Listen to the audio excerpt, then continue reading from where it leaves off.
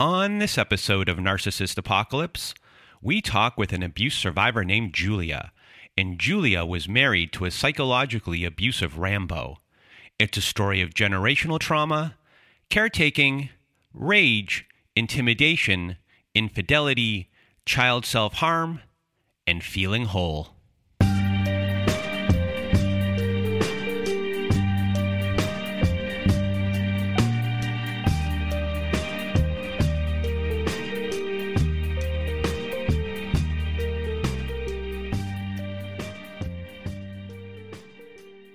Welcome to Narcissist Apocalypse, everyone. I am Brandon Chadwick, and with me today we have Julia. How are you? I'm good, thanks. How are you?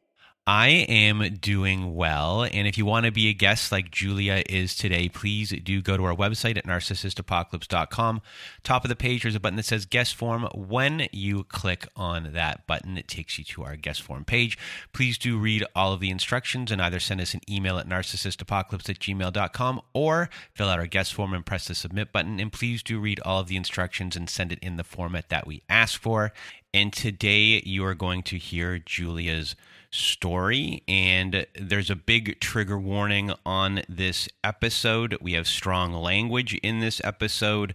We discuss suicidal ideation in this episode. There is child self-harm in this episode, and it's a graphic description of child self-harm in this episode, as well as physical aggressiveness. It's not physical violence where there's actual like hitting going on or physical abuse going on, but it's right to that level where it's going to happen. So it's a very intimidating physical aggressiveness. So a big trigger warning on this episode.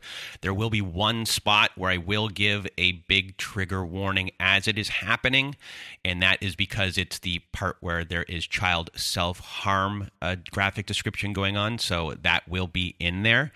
And when it comes to Julia's story in this show, we have had all different types of abusers from the Lundy-Bancroft list of abuser types, but I don't know if we've ever had a clear-cut Rambo like we have today. You're going to hear a story today where the way that Julia grew up, it makes a lot of sense why she would be attracted to a Rambo, someone who's a protector and someone who is seen by their friends as this protector type, but is also getting into rage issues and fights with other people.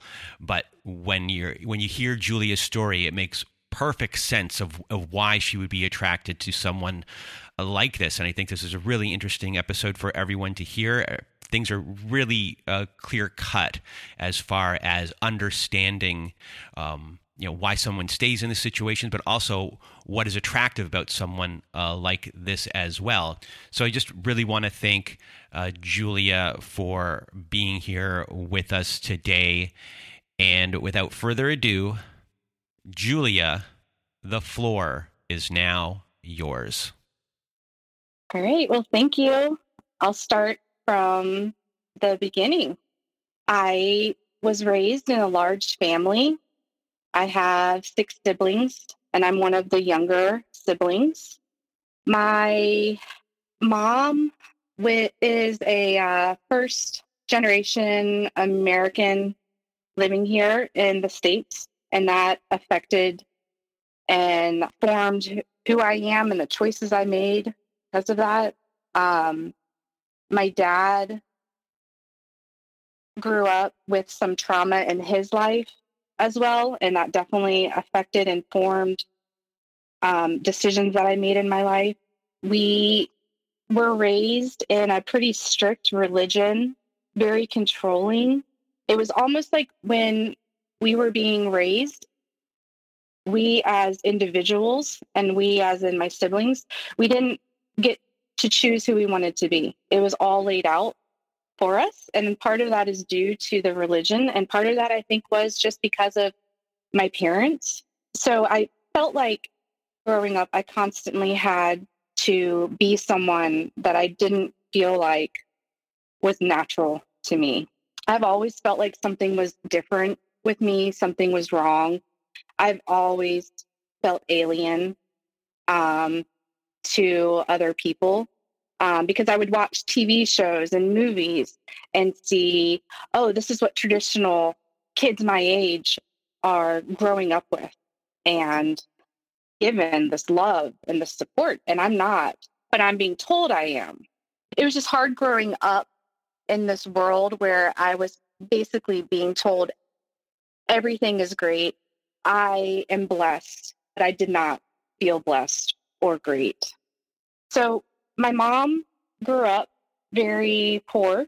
She grew up with a lot of trauma and a lot of fear and a lot of neglect, and that poured over onto me and my siblings. My mom would share a lot of really dark personal stories about how her life was growing up. And it made me feel special that she would share it with me, but it also made me feel very scared. So when my mom would pour these stories to me, I felt like it was my job to make her feel better, to take care of her. And she would tell me stories about how she had been abused by other family members. And sometimes like I could pick up on, okay, my mom's in that mood where I can tell she's upset. She's going to talk to me. I'm going to go run and hide in my room because I can't handle this. And this would be at a young age for me when she would tell me these things. So she had this fear already that she instilled in us that the world is not safe. When she would leave to go to work, she would tell my siblings and I, we were left at home alone frequently. She would tell us, you guys need to lock the doors or someone is going to come in here and do something really bad to you. And she'd be specific and graphic about it. I remember as a kid making safe spots in my house because I was scared. I would make like little hidey holes and places and closets where no one could find me because I was scared that I was going to be attacked. My parents' relationship, very dysfunctional. They didn't show a lot of affection towards each other. My parents communicated basically by yelling at each other. My mom has a very fiery temper. She gets very overwhelmed, and part of it is understandable when you have 6 kids and you're living in a new country and you don't speak the language. I can assume it would be very stressful. And growing up, we were kind of raised to understand the things that my parents went through and to understand that this is the way it is because this is the way it is. And therefore, us kids need to be more patient and more understanding to what they've been to, which is completely true, but it also invalidates any feelings that I had as a kid. So when my mom would get angry, she would throw things at us. She would slam drawers and it was just constant yelling, constant loudness all the time. I remember just hiding out in my room for the most part and hearing fighting going on. My mom would often resort to using the silent treatment, and it was really painful and sad, and it really scared me because she would escape the argument by being very dramatic and saying, I'm going to go sleep in the car. So she'd sleep in their car in the driveway overnight, sometimes for 2 nights in a row, 3 nights in a row. And the whole time I'm thinking, I'm terrified as a little girl. Is my mom okay? Is she cold? Am I allowed to go talk to her? And just feeling really confused and sometimes feeling like I need to take care of her, but then going to talk to her and her giving me the cold shoulder. So it's just really mixed messages growing up, never feeling normal, never knowing what to do. My father was definitely the patriarch of the family. It was, you listen to him. These are his rules. And we respect him. And that was due in part to the religious beliefs. That was pretty prominent in our family or in the religion. It was that you listen to the men and they know what's best. Growing up in this religion, women were basically told that, your goal in life is to get married, most likely young, and to have kids. So I grew up really wanting to have kids since probably I was 5 years old. I knew I wanted to be a mom.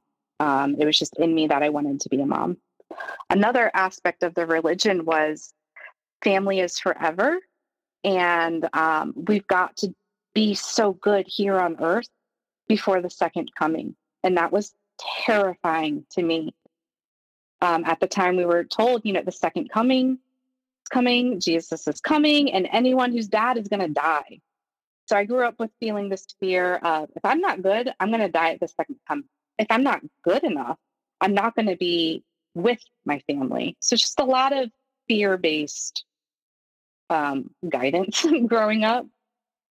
Also, my dad, I think, dealt with a lot of undiagnosed depression because he too would and say things to us as kids out of anger or fear. He would say things like, I can't take it anymore. I just want to blow my head off.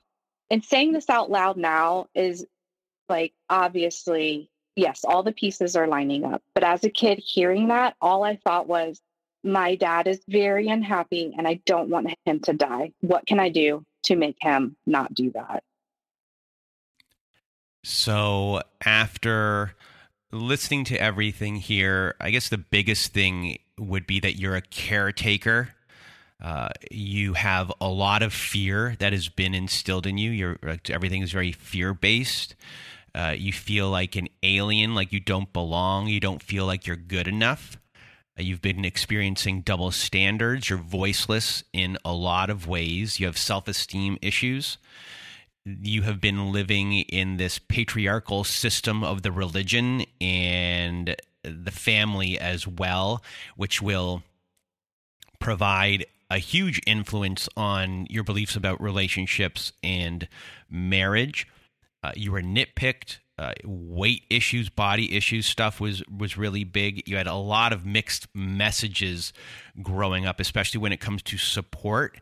So you have no feeling of security. I think that is fair to say. And I think that will eventually be a huge, huge thing. And specifically, like the things that are making you feel safe are also making you feel unsafe, which will be this really big conflicting message and something that'll be attractive to you, but will also make it very hard for you to leave. It's just a really big mixed message.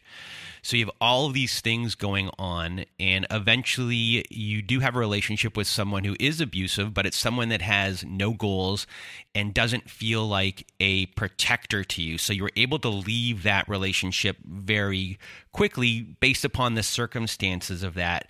But after that, you do meet the person that this story is about, and this person checks all of the boxes of being this security for you and also being in need of a caretaker. And these are like the two strongest things for you. So take us through how you two met and everything that follows that. So I met Michael my senior year of school. I was at an event and he was working security as a bouncer there. I had known of him and had heard of him, and he was known to be this like really protective, amazing man and his big group of friends. This is another big group of friends as well. Everyone looked up to him. He made everyone feel safe. He was very physically fit. He was just known to be a protector and to help people. If you needed to move in your home, he would be the one who would volunteer to help and would help you pack up your home. And those are qualities that I didn't even know I wanted in someone. But once I saw it in him, I was like, yes, that's things that I want in a partner. He loved kids. He was so good with kids. And it was just an interesting dynamic seeing this tall 6-foot man who's like muscular, cuddling a baby, cuddling a newborn, whisking the new baby, taking that baby and hogging him from the group and loving that baby. So immediately I was like, this man's going to make a great father. Like I wish I had that nurturing. So these little minor things to me were huge in my mind that made me overlook a lot of red flags. He grew up with trauma. I tended to be attracted towards people who grew up hard because that's what I was familiar with. His dad was homeless when his mom met him. They had him. He grew up also in poverty, lots of moving around, lots of trauma. And I just thought he was fascinating and interesting. At this point in my life, I was really interested in psychology, probably as a way to understand myself more. So when I would see these things that I thought were interesting and unique about people's backgrounds, I love learning more about it. And it just felt like, well, this is who I am too. He was also very funny and he was nice. He wanted to be a fireman, and I was like, check that checks off. He could be a great partner. He has goals in life. And we dated for about 4 years because I wanted to know and make sure I was making the right choices. And unfortunately, I didn't.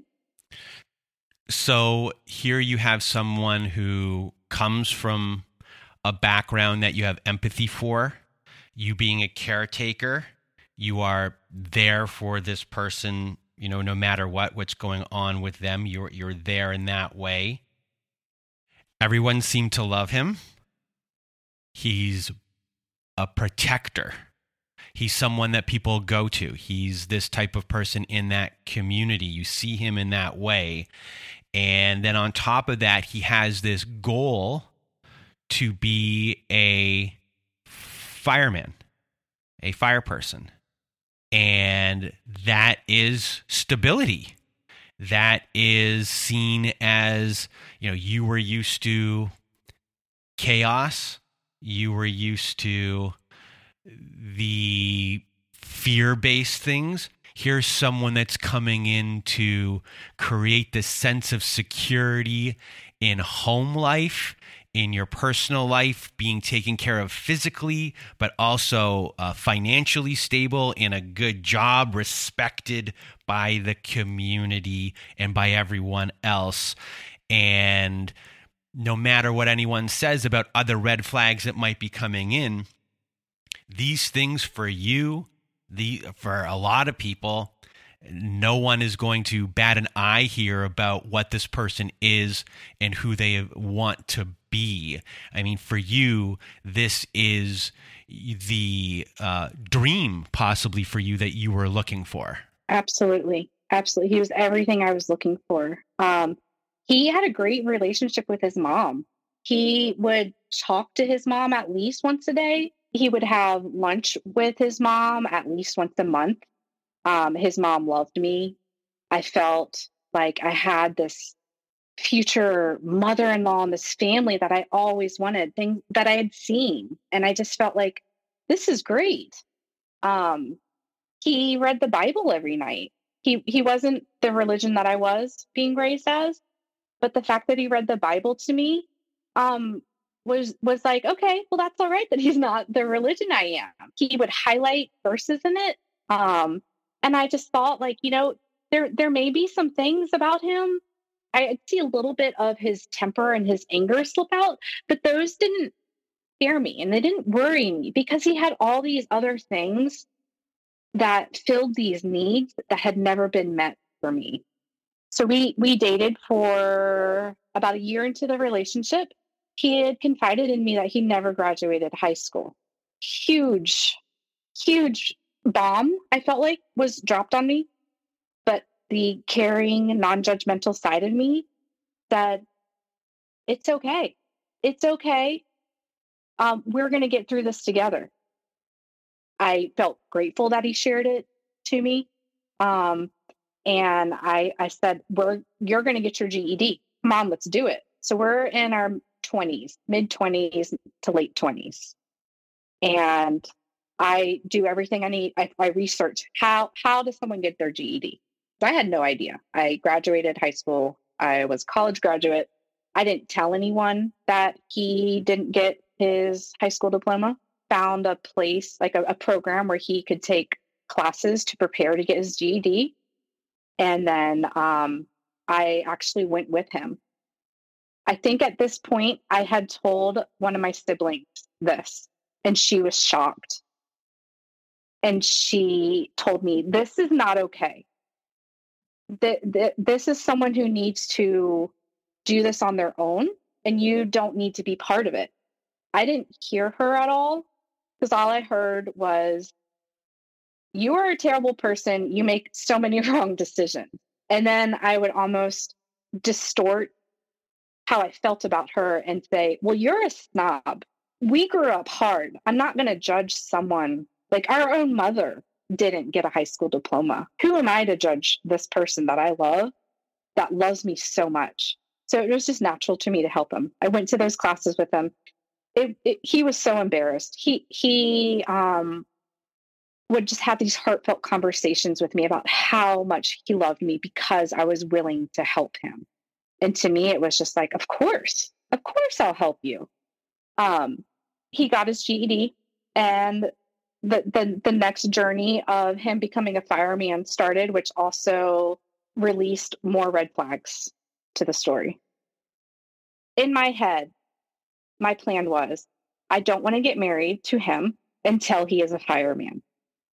That was my bottom line of, if there's one rule I want to make for myself and stick to, this is my rule. And I was terrified to tell him, like, okay, you got your GED, but the next hurdle, though, is that you've got to fulfill your goal of being a fireman. If he wanted to change his career, I was fine for it. He just had to prove to me that he was working towards this goal.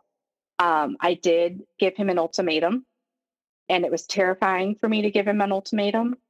In the end, it was a bonding moment for us, because it was him expressing to me, thank you for kicking my butt. Thank you for helping me, because this is a goal I want. And thank you for helping me reach these goals.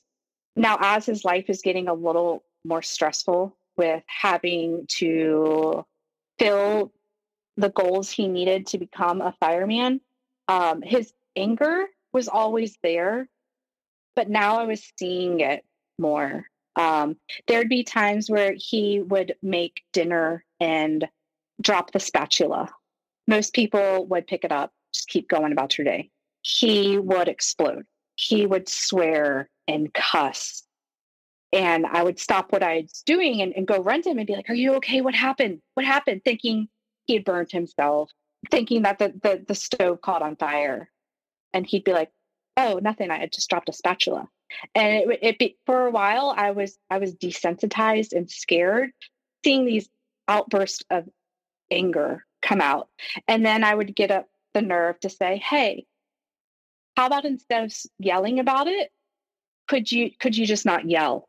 Could you just pick up the spatula and like continue about your day? And this started a dynamic of, he felt like I was insulting him, and that was far from what I was doing. He would get really bad road rage.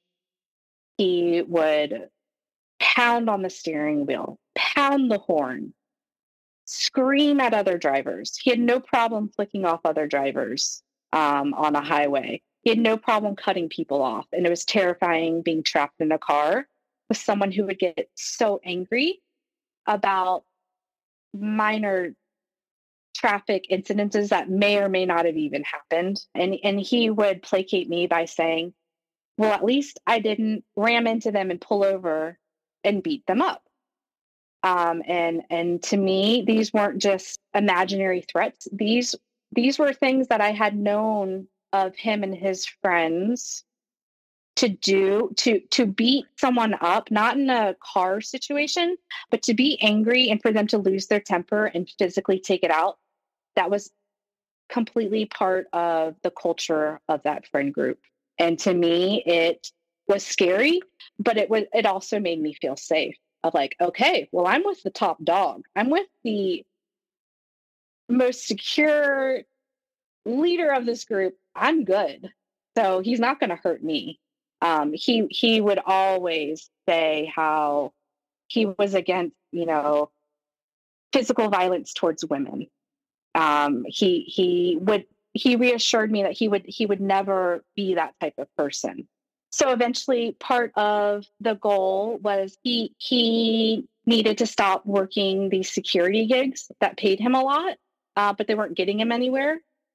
He decided to go in a different career path, and he looked at becoming a corrections officer. His anger and his stress grew and grew still.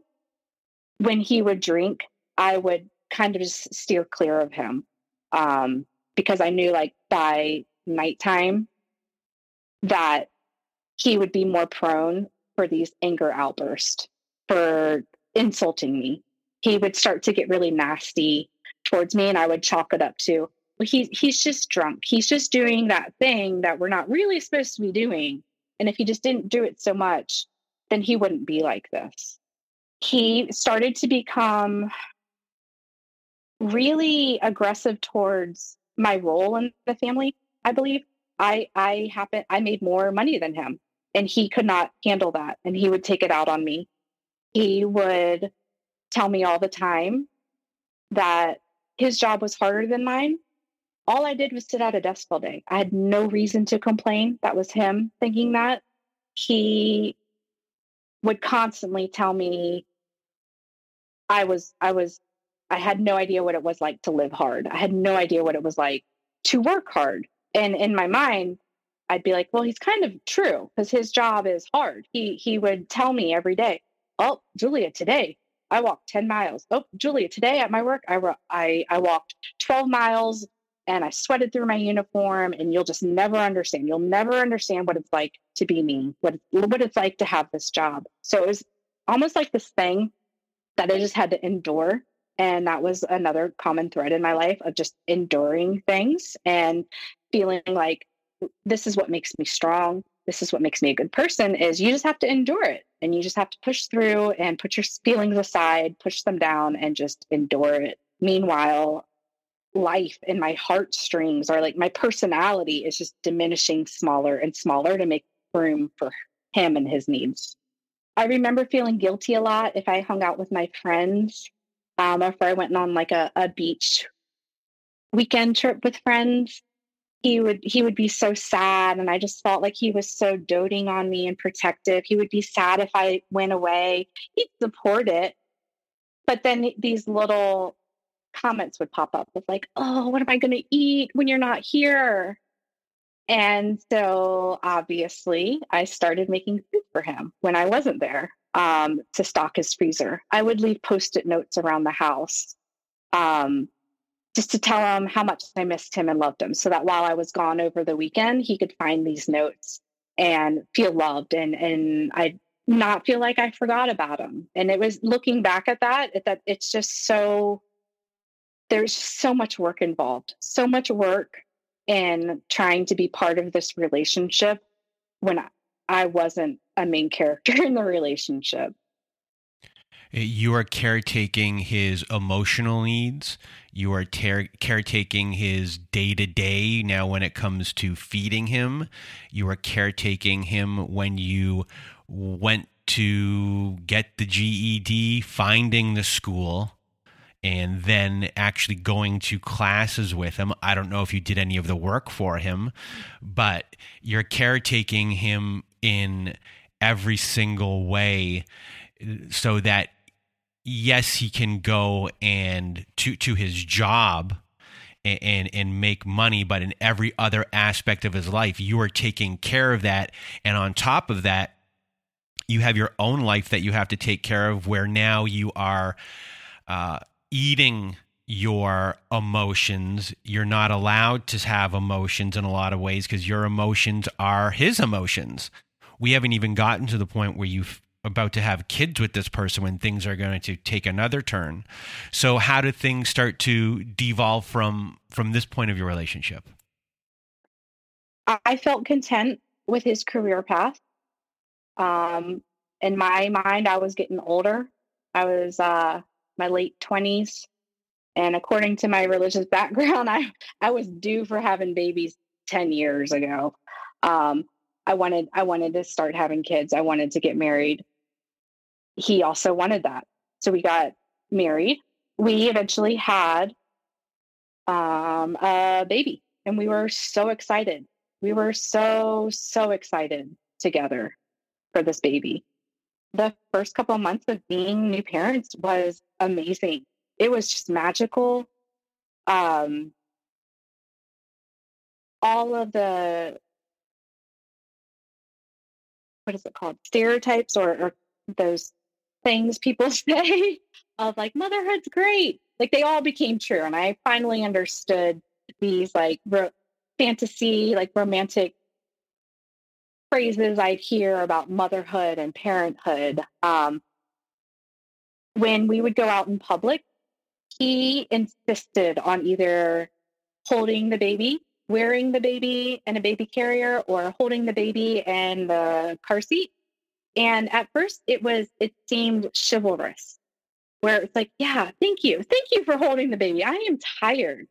But eventually I realized it's not because he was helping me. He loved the attention he got when he was that doting dad with a baby.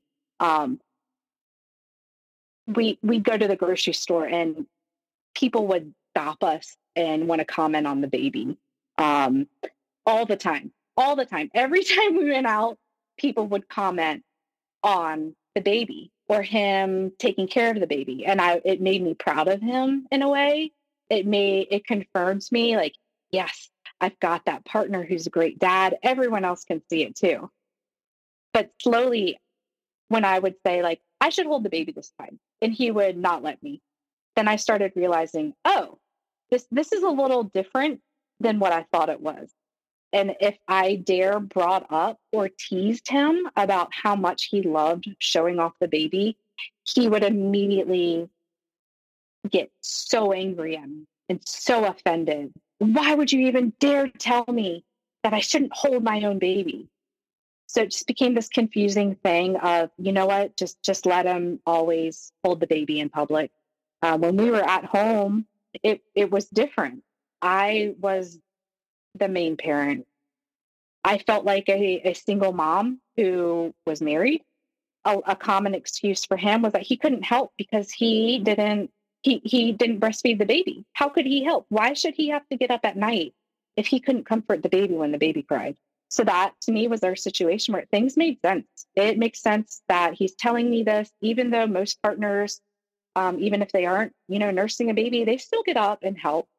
But his excuses to me made sense, on top of him working a very stressful, exhausting, physically demanding job. It was like, yeah, of course, I'll get up 10 times in the middle of the night because I just work a desk job.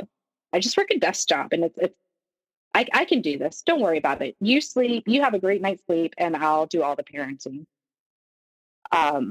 We would have conversations about being parents that I thought were normal.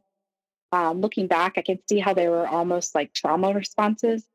We would have conversations about how much we loved our son. His name is Sam.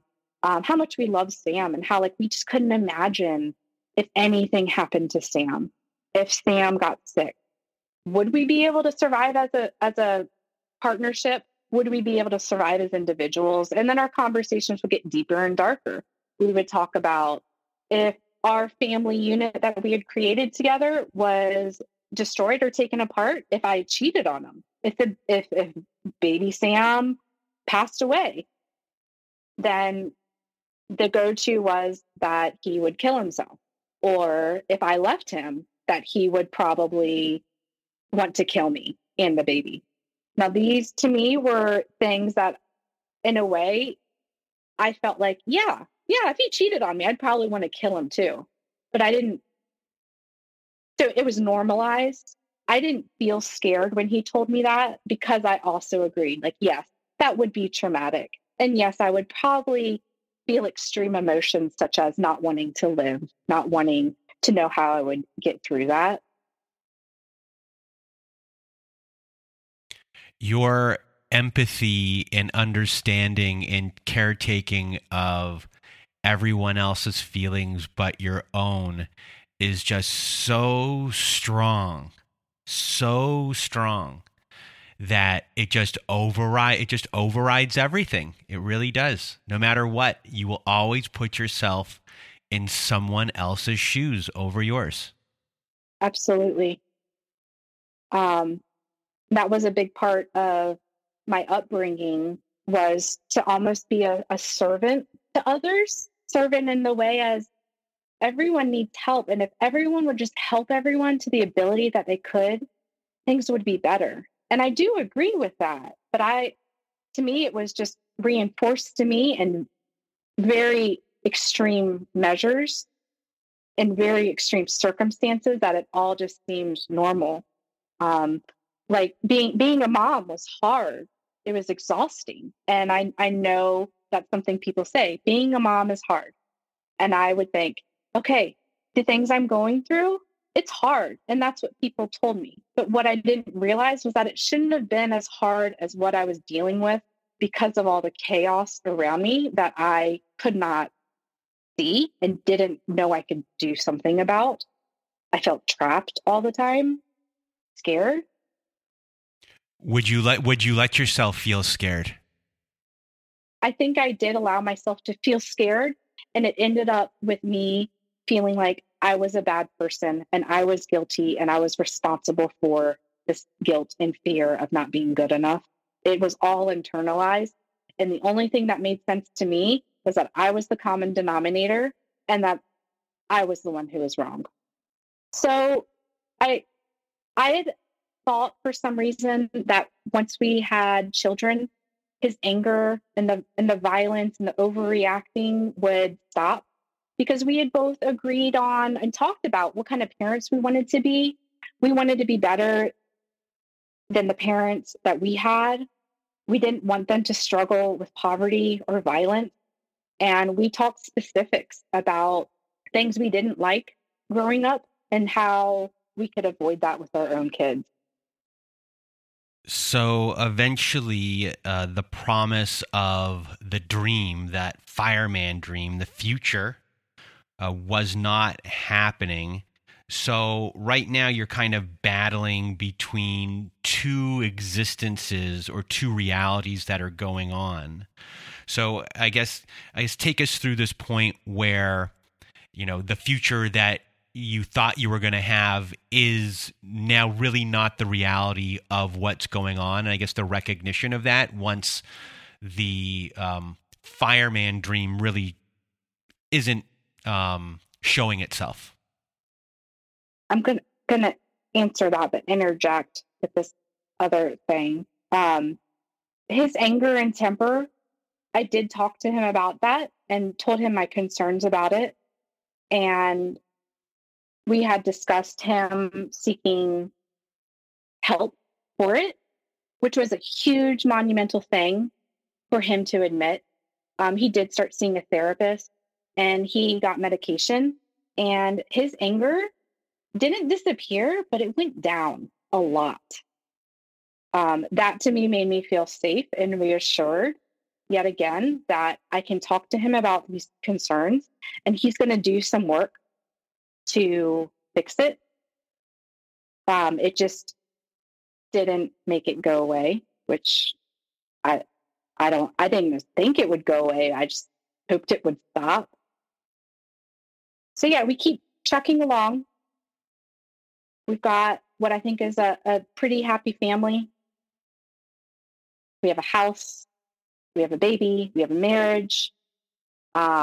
He's not really pursuing the fireman career track anymore, but it's okay because he has a full-time job in a correctional facility.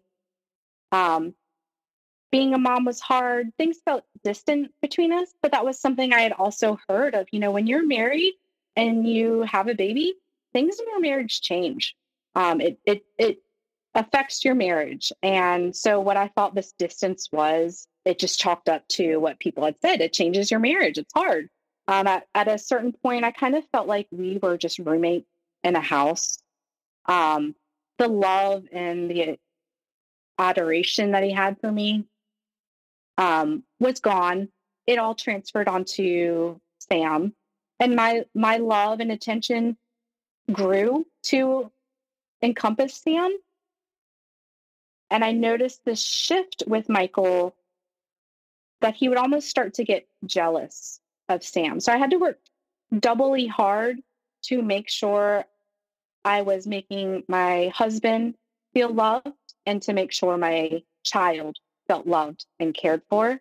We're not as lovey-dovey, we're not as chatty, but we're just exhausted. We're parents, and this is what life is. I started noticing other weird patterns with him where he didn't want me to hang out with him when he watched after work for him to decompress. We used to spend time together like that, but it became, nope, it's just boys night. Me and Sam are going to watch TV for a little bit. You go upstairs and you do your own thing. So I felt like I was being cut away or torn away. Not only was I not getting his attention, but he was taking my child's love also away from me.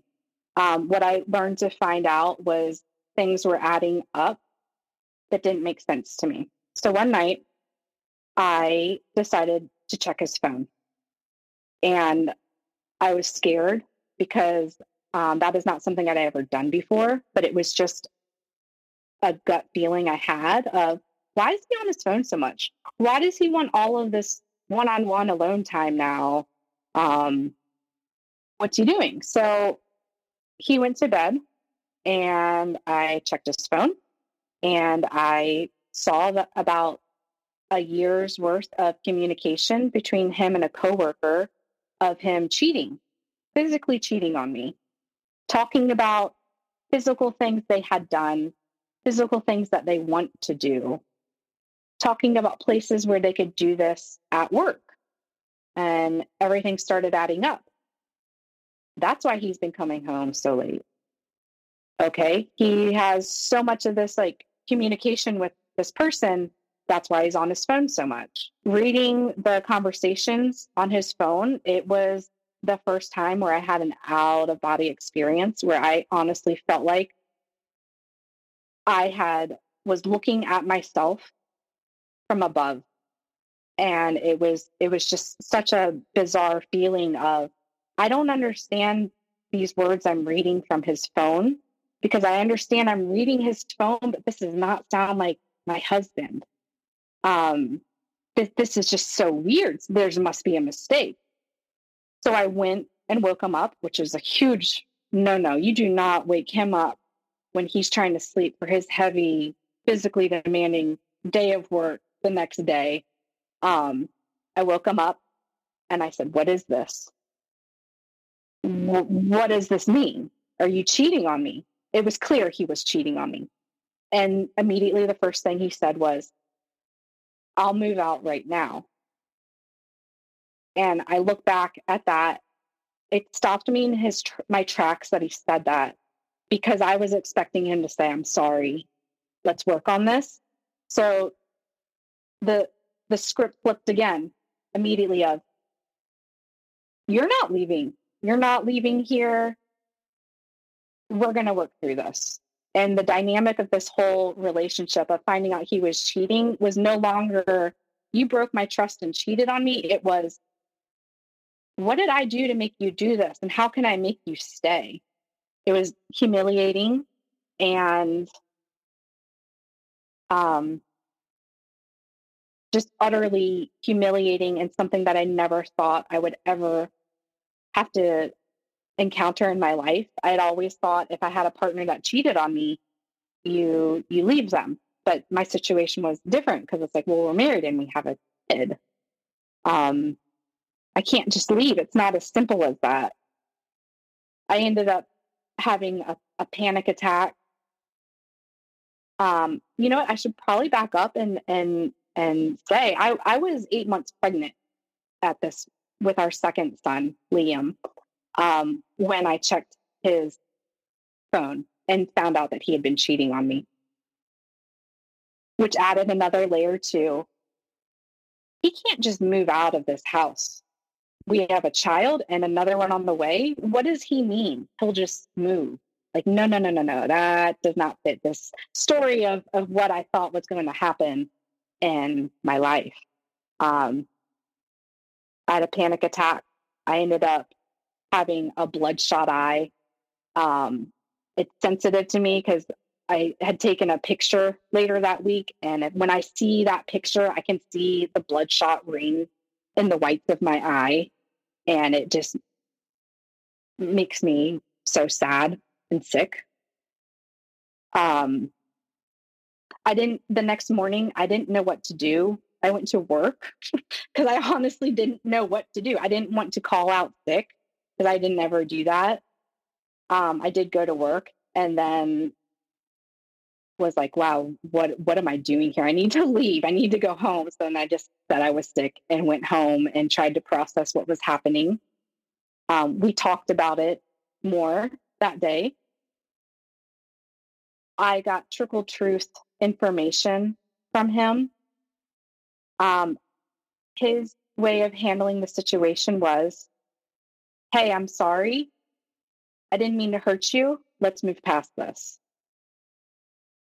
And what I wanted to do was to talk about what led him to want to have an affair and what can we do to make it better?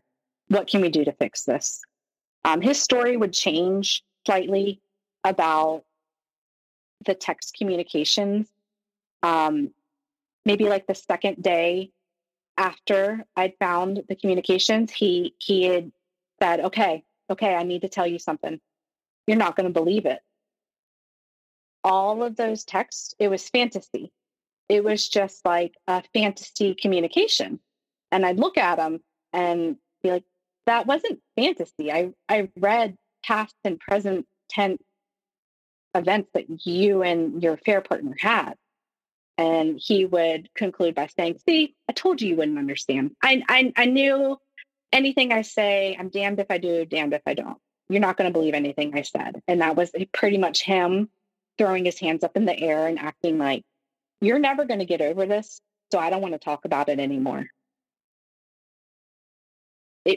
I remember it being, I couldn't even grieve for 3 or 4 days before I was forced to be told, you need to get over this or it's not going to work.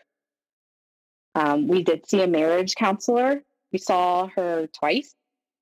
And it was just so amazing because the second time we met with her, we were cured. That's how he was able to get out of us not seeing therapy, because during the therapy sessions, he was kind, he was understanding, he was apologetic. We had suggestions of making date night, bringing things that we had common interest about, doing that again to get, to reconnect. And it was just like, yeah, great. This is so good. We saw a therapist. So good. We're having these tips of, we just need to reconnect. And we never did. We never went on dates. He never did any of the work. And that was something that I had told him of, this is a problem that you acted upon. And I need you to act upon fixing it. So these date nights we're supposed to do, I want you to plan them, and I want you to find a sitter. And that was never going to happen because that was never a role he played in our relationship. It was, I took care of him and I did all of the mental load. I did all of the planning. So to expect him to do a heroic move, such as planning a date night, it never happened. And I just constantly felt like I wanted him to pick me. Like, pick me. I'm your wife. I'm the person you're supposed to be with. As opposed to me thinking, he's not picking me and I deserve someone better and I need to leave. But I didn't want to break up the family because divorce was not an option in my mind. So eventually you have your second child, and a lot of the same things start happening again. And in the process of, taking care of your children and the same things happening, he does end up cheating again. You found that out as well. Eventually, that gets smoothed over. Your relationship continues, and a thing that starts happening here is that you start to notice that his relationship with the children isn't the same. That there is, I guess, anger toward the children, and that becomes a greater concern for you over yourself, that now you have to protect children. So walk us through this part of your relationship. So we go back to our normal lifestyle of being parents who are tired, who are trying to get over an affair in our timeline. His parenting, from being a parent of one child to two, drastically changed. On his days off, he watched the kids and he would barely interact with them. He became more isolated with his social group. He no longer wanted to hang out with those people as much. And he would just say, they don't understand me. They don't know how hard it is to have the life I've had. They don't know what it's like to have a demanding physical job. So parts of his personality were changing slowly, all at the same time. He'd go to the grocery store with the boys, and I'd be at work, and he would call me, and he would say, "Where's the bread? Where's the bread at the grocery store?" And I'd kind of think it was funny. Like, it's okay. Like, you've been to a grocery store before. You can do this. But it would then become this pattern of him completely relying on me to vent to me, like a whipping boy or a whipping child, where I would just get berated and screamed at nonstop. Where are the diapers? And I'd be like, I'm at work. I'm not sure where the diapers are. You should check the home that you live in and the room where your child lives. Maybe they're in there. I wouldn't say it like that, but that's how my brain would process it. And I would be able to patiently walk him through these things, because in my mind, he was overwhelmed and exhausted. And I didn't want to be one more problem in his life. So I constantly would coddle him and do everything I could to help him. He picked up a hobby of teaching self-defense that ended up consuming a lot of his free time. Any free time he had, it was because he was going to go to the self-defense class. And he really got into CrossFit too. And he would shift when he would go to bed. Instead of him going to bed after I put the kids to bed, it was he'd go to bed as soon as he ate dinner, and all of the parenting was left on me. He wouldn't be at the home in the morning because he was working out or at a CrossFit gym. So I had to take care of the kids in the morning, getting them to daycare before work. He disagreed with the way I wanted to parent the kids. I had read about positive parenting, completely opposite from what I had grown up with.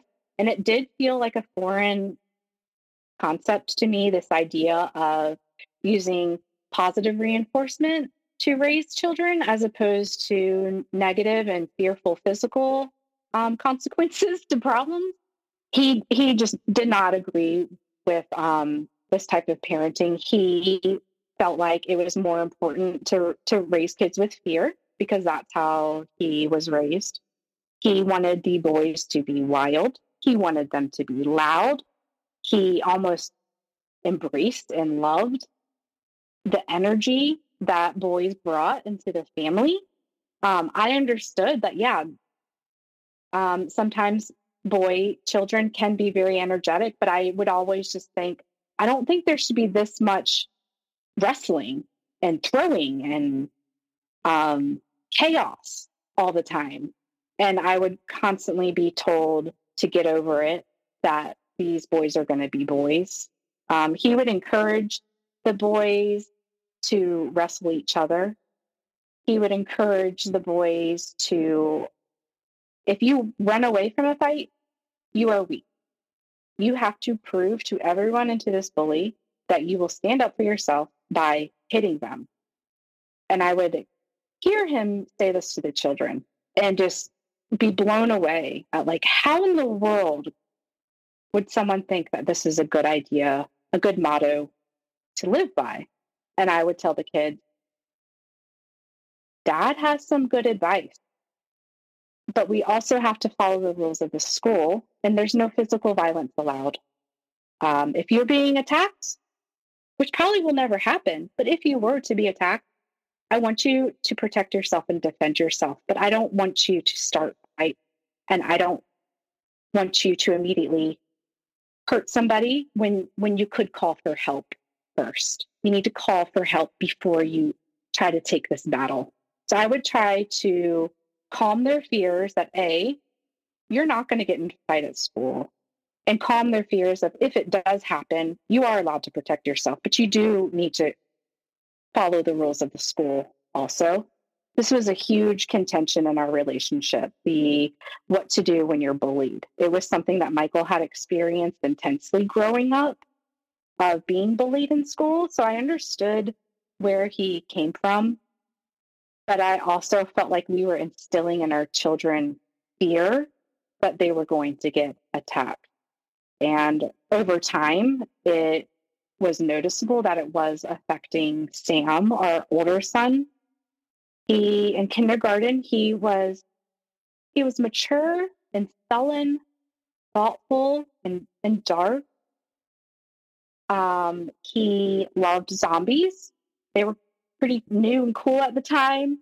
So he had a lot of narratives and play as I'm fighting zombies. He would have situations at school where he would maybe get into an argument with another kid.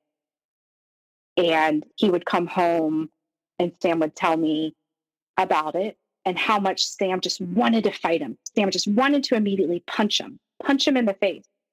And I'd have to tell Sam, like, well, it seems like the conversation that happened, if you jump to the conclusion of hitting him, that may be an overreaction, because it doesn't sound like violence was part of this conversation at all. There were times when Michael would be watching the kids at home, and my mom would stop by the house to drop something off. It didn't happen very much where she would stop by in general, but if she did stop by, it would most likely be unannounced. And she would call me after she dropped it off and say, hey, I went to your house. Your kids are inside. I don't know where Michael is. Sam said he's hungry and Liam has a full diaper. And I'd be like, oh, great, Mom. Thanks for calling me and telling me this. I'm at work. I don't know I'm not there to help. And another situation happened where a sister stopped by, told me the same thing. And they would tell me from a point of, I'm sure what they thought was love and concern of, hey, this is bizarre. Your husband is working out in the shed and in the backyard and no one's watching the kids. And I would tell Michael, hey, my mom noticed the kids weren't really being cared for. Do you think maybe you shouldn't be working out while you're watching them? And he would have so many excuses and so much anger. First thing that he would tell me is, why are they stopping by?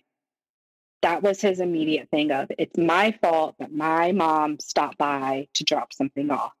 If she hadn't have stopped by, this wouldn't be a problem. That's the way he thought. And then he would say, well, they weren't hungry. I offered them food before I started my workout, but they didn't want to eat. They're fine. Everything was, they're fine. It's okay. And I just didn't know what to do. And I started feeling really anxious, really sick to my stomach of, my partner is not watching the kids safely, and I'm trying to work. I can't count on him to take care of the kids. my life is spiraling out of control. My parents would lecture me. They started noticing that Michael wasn't very involved with parenting, wasn't very involved with when we'd have a family dinner. Michael was there more as like a guest to be waited on, while I was there to make sure our kids were being fed, make sure everyone else was having a good time. And they would say things to me like, you know what, your husband should really step up more. He needs to help out more. And I'd be like, in my head, I'd be like, well, yeah, I agree.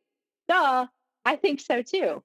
And it ended up with me not telling them stuff about Michael anymore, because I didn't want to hear them blame me for it anymore. I never was able to receive helpful support from family, such as, hey, you deserve better than this, and your kids deserve better than this. What can we do to help you? What can we do to help support you? It seems like this relationship is one-sided, and you seem overwhelmed and exhausted. It was more of, Julia, what are you doing, and what are you not doing to fix this problem? But eventually you did end up meeting someone that alerted you to the situation that you were living in, that you were being abused. So take us through this aspect of your story. I met Kate at library story time, because I would take the kids to story time. It was something I just really enjoyed. I saw her there and was like, that girl, she's going to be my friend. I don't know why I happened to just feel like she was a safe person to have in my life. She was different for me. She was just very normal.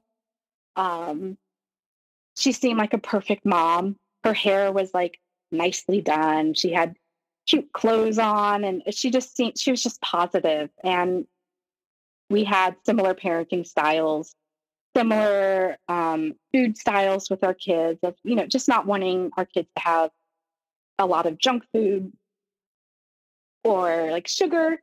And I felt like, oh, this is awesome. My friendship with Kate, I too am going to pretend like I'm normal. My marriage is normal. And I just want to feel normal. And so by doing that, I didn't talk about my marriage to Kate. I didn't talk about Michael. I didn't talk about situations of growing up that made me feel different from other people, such as growing up in this strict religion, growing up with, poverty or in a big family. I just wanted to be accepted. And the amazing thing about Kate is she noticed, and she would slowly ask me and say things to me and say, I've noticed I don't see Michael around. How is he doing? And I would try to skirt around the issue or not talk about it. But she had this really gentle approach that opened the floodgates in my life.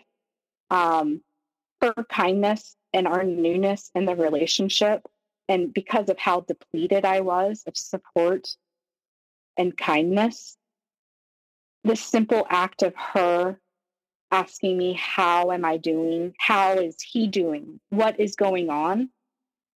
I had realized I can't even hide the dysfunction from this person. I need to tell her everything. But it was just like a moment of this person who I don't know too well, who I've purposely been trying to hide traumatic things from, cares about me enough to continually gently ask me questions, and made me feel safe and made me feel like I'm not bad because these things have happened, and that me and my kids deserve better. So right here, this person has planted a seed in you as far as what's going on in your relationship and is giving you this support. But then also what's going on is you are having issues with your kids, and that becomes a really big factor for you in leaving and during this process, ramping up of things is going on, especially when it comes to the neglect of kids. So a big warning to everyone right here. We're going to be discussing self-harm. So maybe for the next 3 to 4 minutes, if to skip over this part if need be, because there is a graphic depiction of self-harm or description of self-harm in here. So a big trigger warning right there. And I guess now, Julia, just take us through what happened from this point. So Sam is 8 years old. He's in 3rd grade. He seemed a pretty typical kid, except besides like being obsessed with zombies, having these like grudges he would hold against other kids. I knew like that wasn't totally typical, but it didn't strike me as anything to be super concerned about. He did talk about wanting to physically hurt kids, specifics about wanting to punch them. But he was parroting what his father had told him. Sam, if you get in a fight, you need to attack your bully. You need to punch him in his face till he's bloody. And it was specific, graphic advice of you need to make him bloody.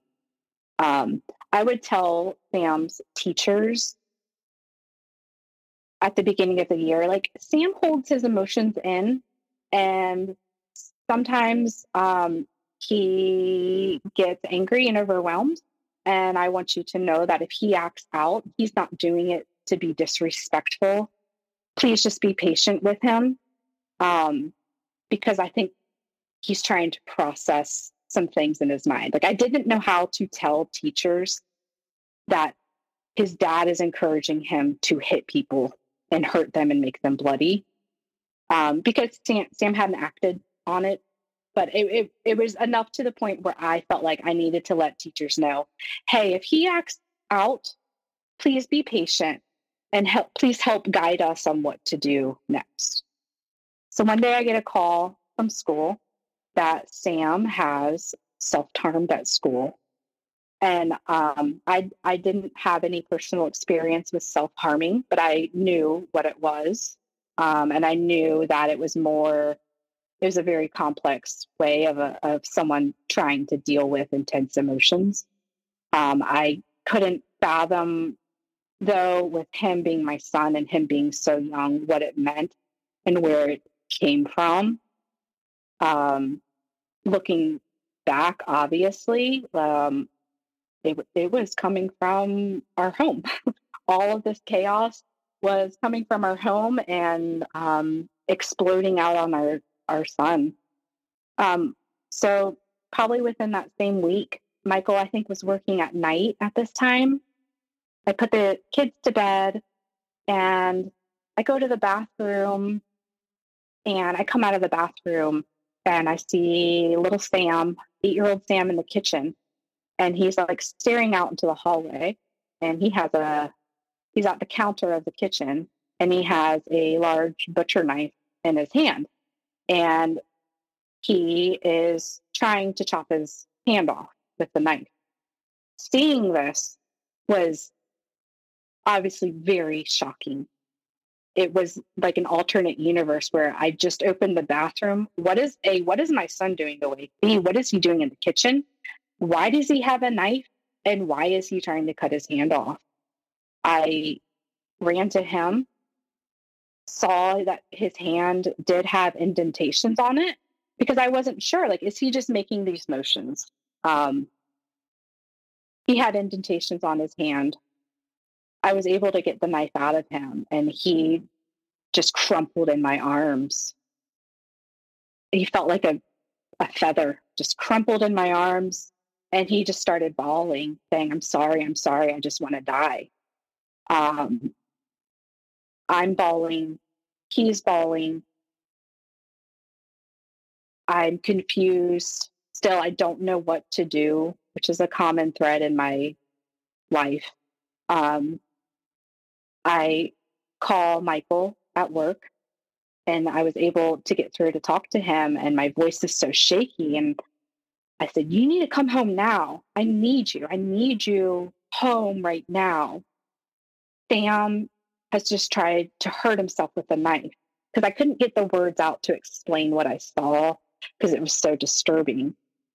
And Michael said, "Are you sure? I'm at work right now. I'm kind of busy."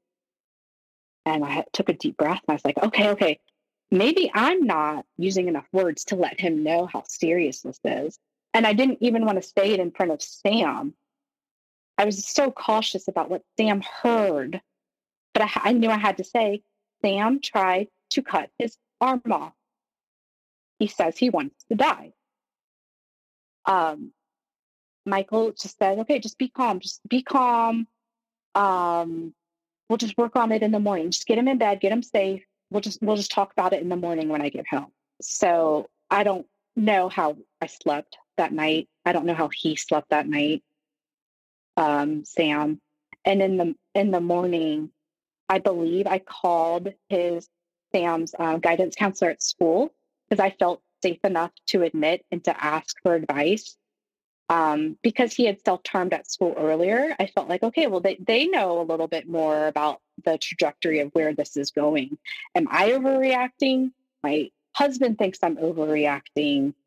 I don't know what to do in this case. So the counselor advises me to take my son to an ER to get a psych eval. Michael is completely against it. Completely against it. He thinks it's not a big deal. We can work on it. We just have to tell Sam not to do that. And that was pretty much what Michael thought was the best way to go about it. I did take Sam to the ER. It was very emotional and very traumatizing. He ended up being transferred to an inpatient facility for about 4 or 5 days. It was so scary and so sad having my, what I looked at as my baby, my 8-year-old baby, is dealing with these intense emotions and acting upon them in extreme ways. And now he's in a facility. Like, it just didn't make sense to me. During the week where Sam is in the inpatient facility, Michael took his anger and chaos to a level that I'd never experienced before.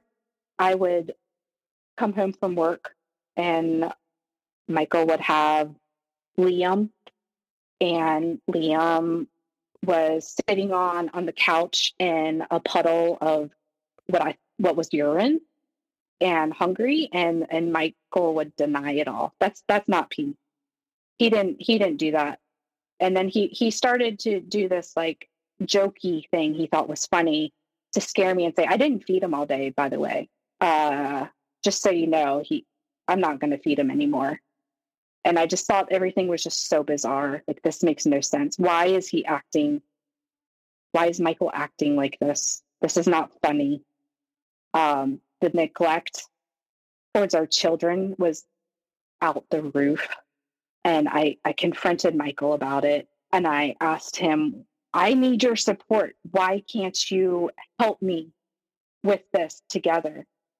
And it was the first time where Michael physically made me feel unsafe. Physically, I can recognize that are warning signs of someone is not in their right mind. I felt like his pupils would become so large, his eyes would look black, his fists were balled up, his neck veins were bulging, and he lunged at me and took a step at me like he was going to hit me. And Liam at this point was behind me, and he gets in between us, and he looks at his dad and his mom, who he loves so much, and he looks at his dad and he says, Daddy, don't hit mommy. You can't do that. And I felt like time stood still, and I felt scared of, oh no, Liam inserted himself into this. He's about to get hit. I'm about to get hit. Nobody got hit. Michael backed up. He said he was just kidding. And I was left in the puddle to take care of everything, of having to support Liam and say, come on, let's go over here and talk. Daddy didn't really mean that. Daddy would never hit mommy. I would just keep repeating to myself, he can be as mean to me as he wants. But as soon as he starts being mean to the children and it affects them, I'm done. That's my bottom line. I'm allowed to divorce him. I'm allowed to divorce him when he is hurting the children that we brought into this world.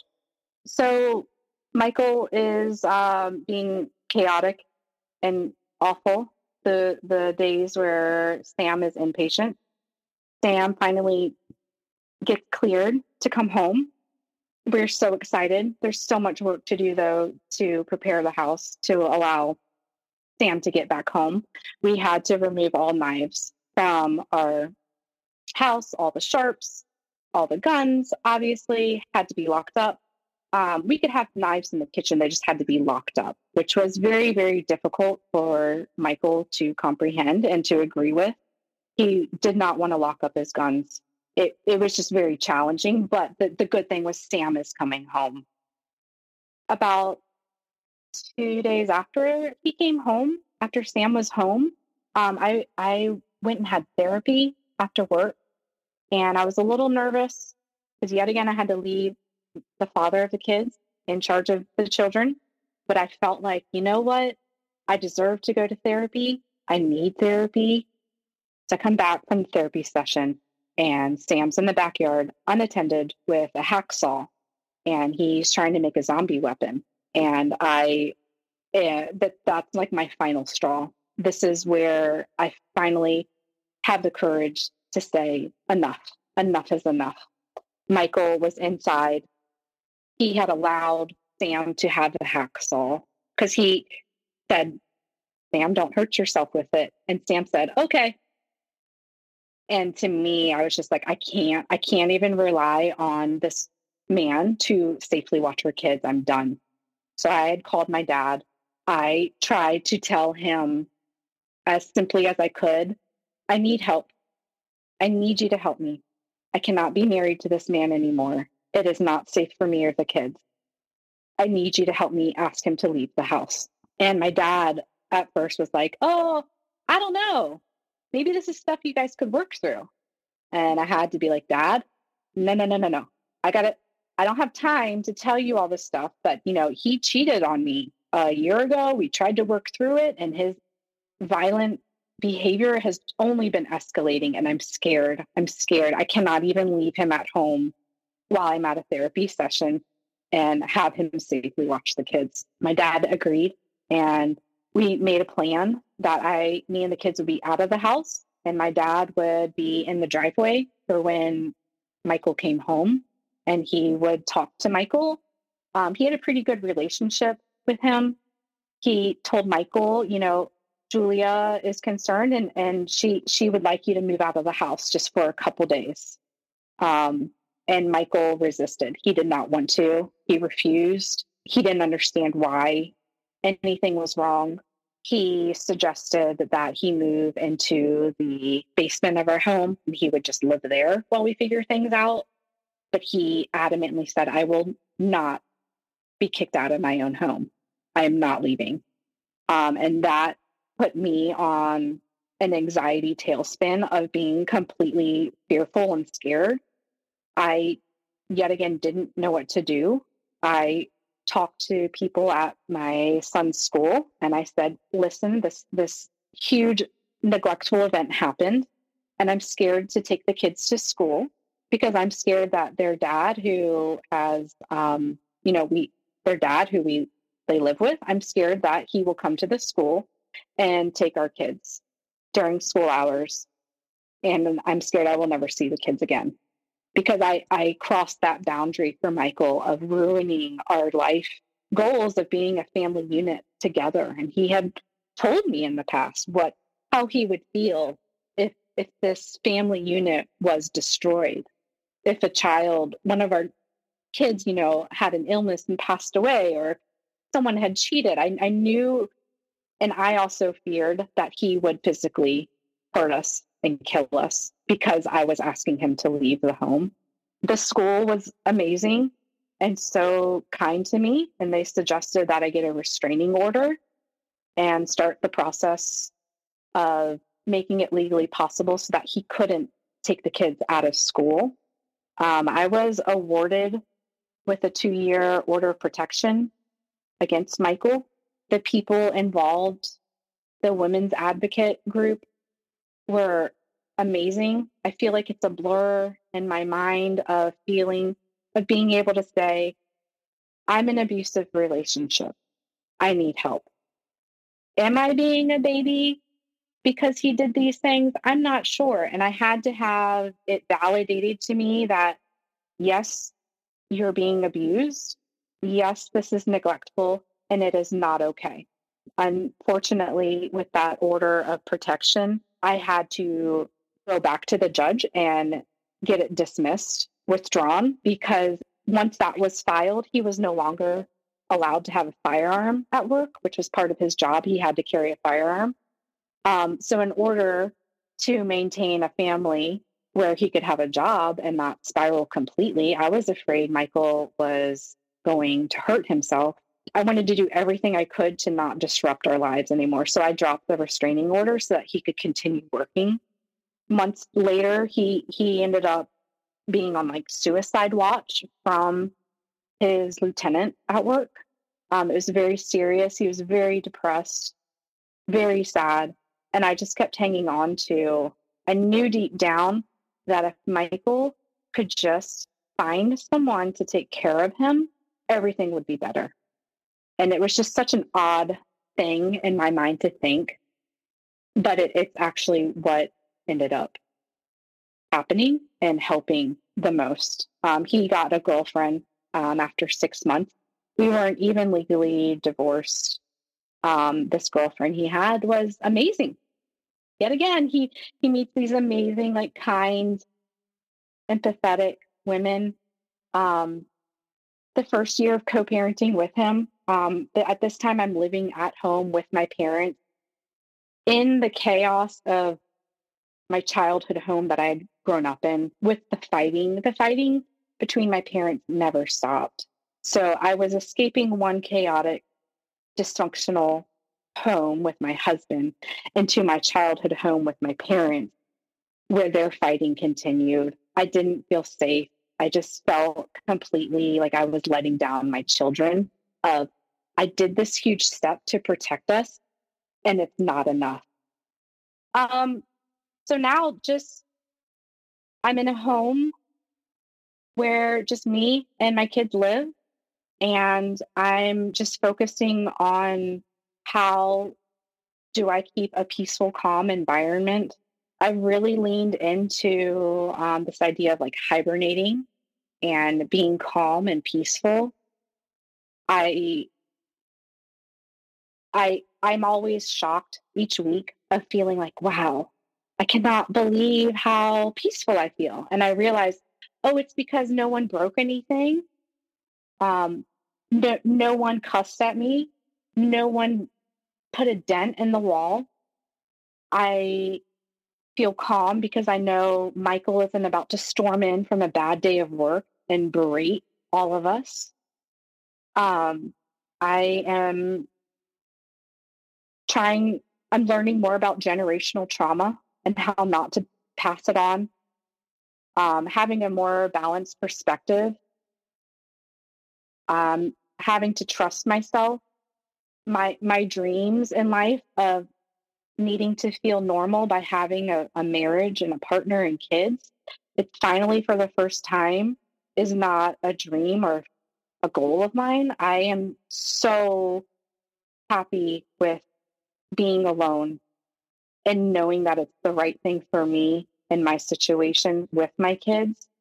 Being happy with myself and not feeling like I have to have another person in this family to be whole, to be okay, to be approved, to be normal. I try to teach my kids on how to make good decisions. I'm sensitive to not wanting to tell them what to do, to not control them because that affected me so much.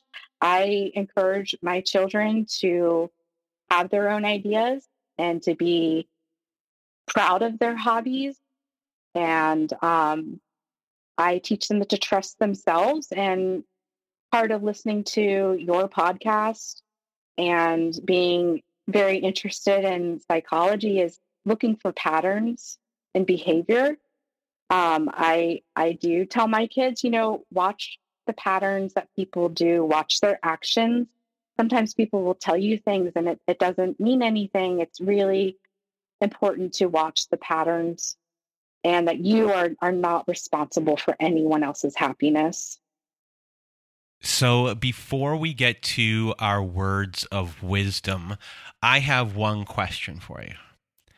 You've been living in a way where you haven't been allowed to have emotions and feelings.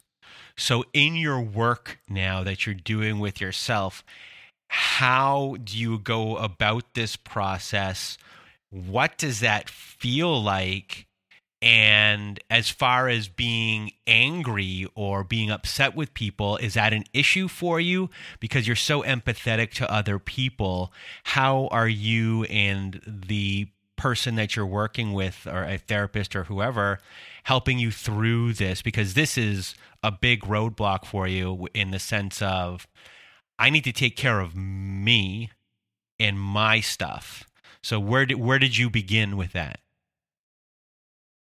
It's interesting because I have a therapist that I've been seeing for 2 years, and I have told you more things that I have ever told her. Because when I started seeing her, it was about how do I raise a son who's dealing with depression when I am feeling depressed as well. I feel an overabundance of feelings, of so many thoughts, trying not to gaslight myself, trying to get my thoughts on paper, having my therapist validate my thoughts has been so important to then say, yes, this happened. No, it is not okay. And let me give you a hug, pretty much. And yet again, listening to the podcast has been so important to hear other stories about confident sounding, amazing people that I can relate to, bits and parts of their stories, and to say, I didn't do anything to deserve this, just like they didn't deserve to go through what they dealt with either. It's going to be a process, but you're going to get there. Yeah, I can feel it. And being aware that this is like an onion that I'm slowly peeling has been really helpful to think of. I may process one trauma and feel better and be hit with another trauma that I didn't realize was traumatizing. And I'm learning that it's okay and I'm not going to be destroyed, that I can keep processing this and keep feeling safe and keep going forward. And I can have more control because of who I allow in my life and eliminate the chaos. So you said trauma and being safe and processing everything. How difficult was it to do this process without re-traumatizing yourself? Did you ask your therapist if you should do this beforehand? Yeah. I did. I told her after the process of you and I talking on the phone. So after I had emailed, and then after we had our first interview, we had missed some sessions because of the holidays. And when I had told her towards the end of one of our sessions, I was very emotional and I felt like she was going to be mad at me. And she was not mad at me. She has been completely supportive and helpful through this. And I feel like a huge weight is lifted off of me where I'm not keeping the secret inside of me of feeling so different and weird. Um, I feel more confident and ready to move on to, unfortunately, the next trauma that I'll have to be processing.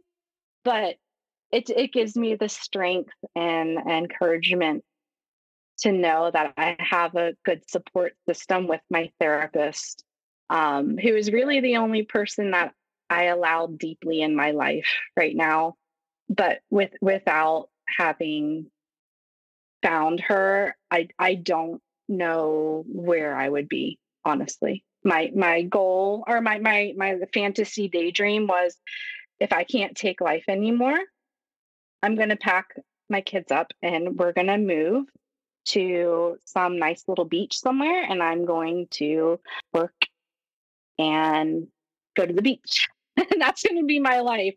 And so I don't have that like daydream fantasy anymore, with the help and support of my therapist. And if you had any words of wisdom or advice for others, what would it be? My advice is that, sometimes you're just dealt with a difficult start in life. You can't pick your family. I felt stuck all the time. I ended up picking friends and partners who mimicked what I thought was normal behavior from what my mother and father raised me with. And friends need to build you up and make you feel safe. Your partner needs to build you up and make you feel safe. And in the end, it's better to be alone than to live with the chaos.